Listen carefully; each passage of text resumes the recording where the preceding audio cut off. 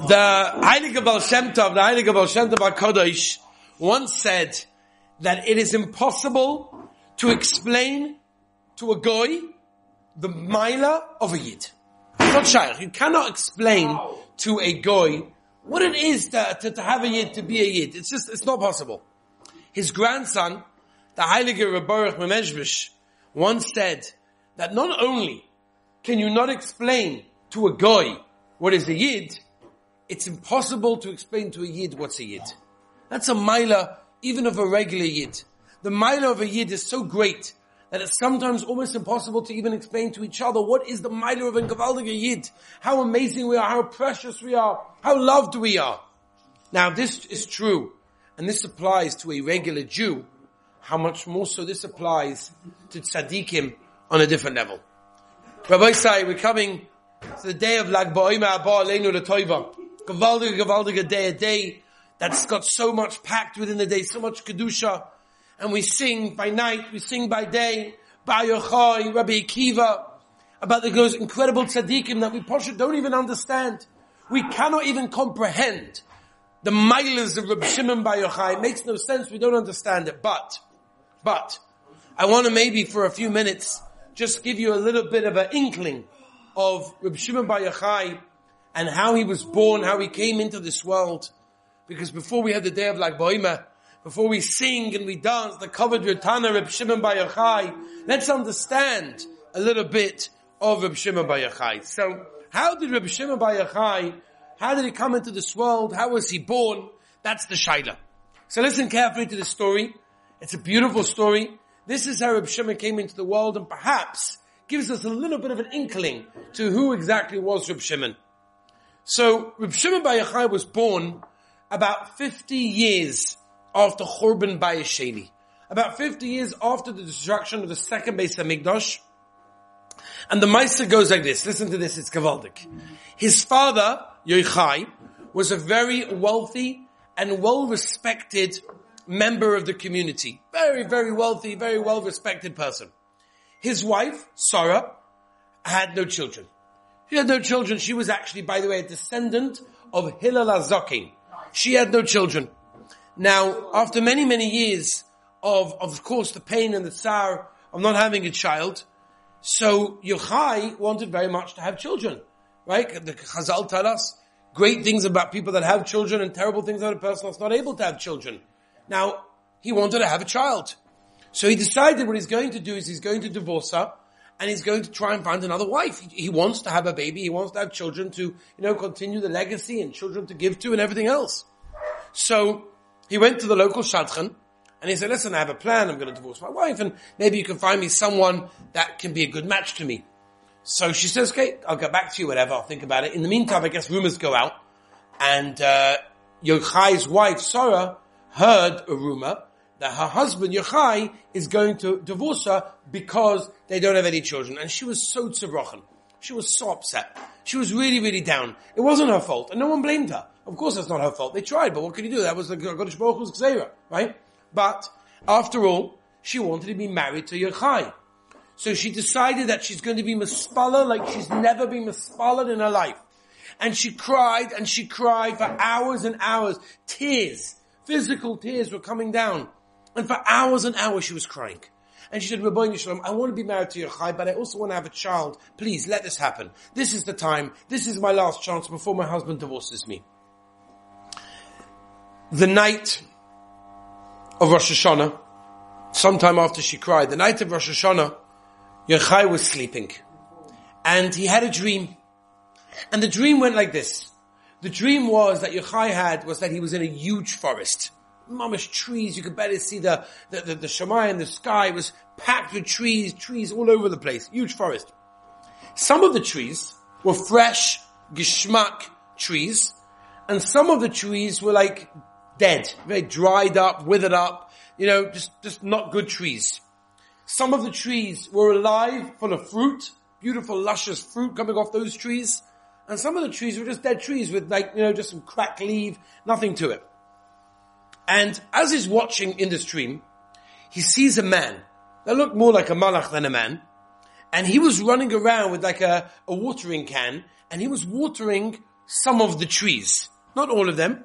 He was watering some of the trees. Not every tree got water. He went to certain trees and he gave those trees water. Now, all of a sudden, said Yochai, in this dream, this malach came to his tree. Came to the tree that he was leaning on in his dream.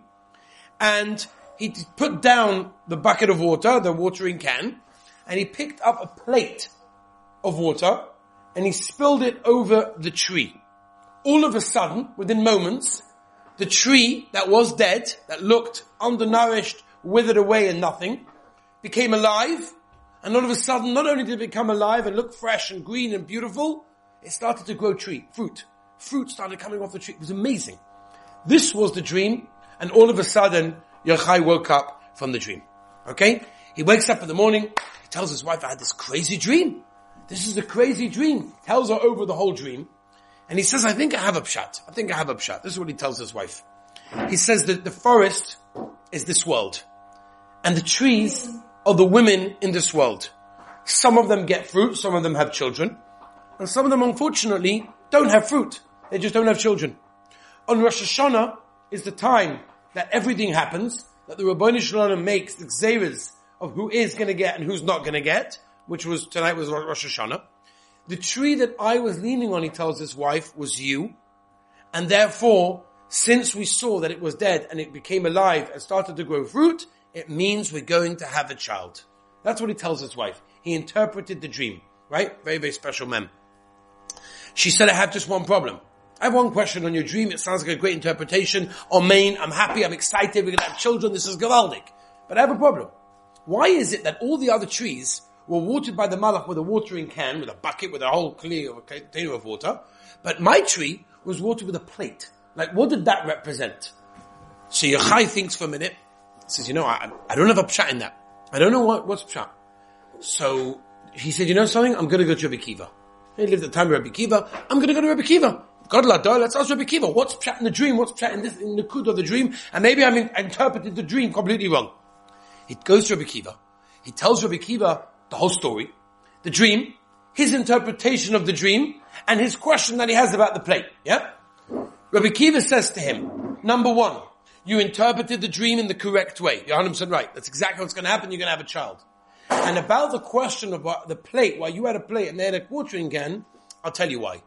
Because your wife cried so much for children that the Ribbono Shel Olam wanted those tears to water her tree. She kept them in a plate, and that's what the malach used to be able to water the tree. And because of that, you're going to have a huge tzaddik, and that tzaddik was the Heilige Tana Reb Shimon Bar Yochai. Some say he was born on Lag BaOmer, but we don't know 100%. Tzaddikim generally are born and die on the same day. We know that he died on Lag BaOmer. To understand exactly why Lag BaOmer turns into the day of celebration of the highest form, that maybe we'll discuss tomorrow. But one thing you should know is it's very, very important. There's a Gemara in Sukkah Mem Hamad Beis where the Gemara says, Reb Shimon Bar Yochai, Yochel ani lifter kol ha'olam min adin. That means Reb Shimon Bar Yochai promises, I can pater everyone from din. You did something wrong? You fell? You made a mistake? I can pater you, I can exempt you from all the problems in the world. That means when it comes to Reb Shimon, Yochel Reb Shimon, we can be so mech on Reb Shimon. We go to Meiron. We daven by Reb Shimon's cheva.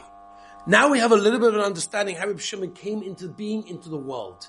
It's an amazing opportunity. Reb Shimon, and by the way, even if you're not going to Meiron, and even if you're not going to Reb Shimon, whatever the reason may be, you're not, whatever. The point is, tap into the Kedusha of Reb Shimon. Tap into the Kedusha that Reb Shimon, who died on Lag BaOmer, who says, I can pater the whole world. In that case, is an unbelievable thing. Lag BaOmer is a day of tshuva. It's a day of kapara.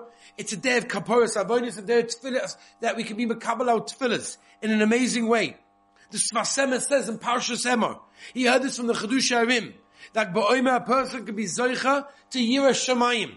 Do you know what that means? That's unbelievable. Listen to Reb Tzadok HaKohen, we were zoicha to be by the Keva not so long ago in Poland.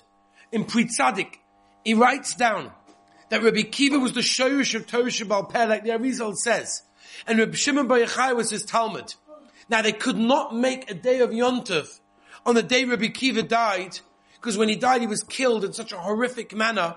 So they decided to make a Yontov even also for Rabbi Akiva on the day that Rabbi Shimon ben Yochai died, because he was his Talmud, which is another reason why we sing Rabbi Akiva on Lag BaOmer, because it's the day of the Talmud of Rabbi Shimon ben Yochai, the Talmud of Rabbi Akiva.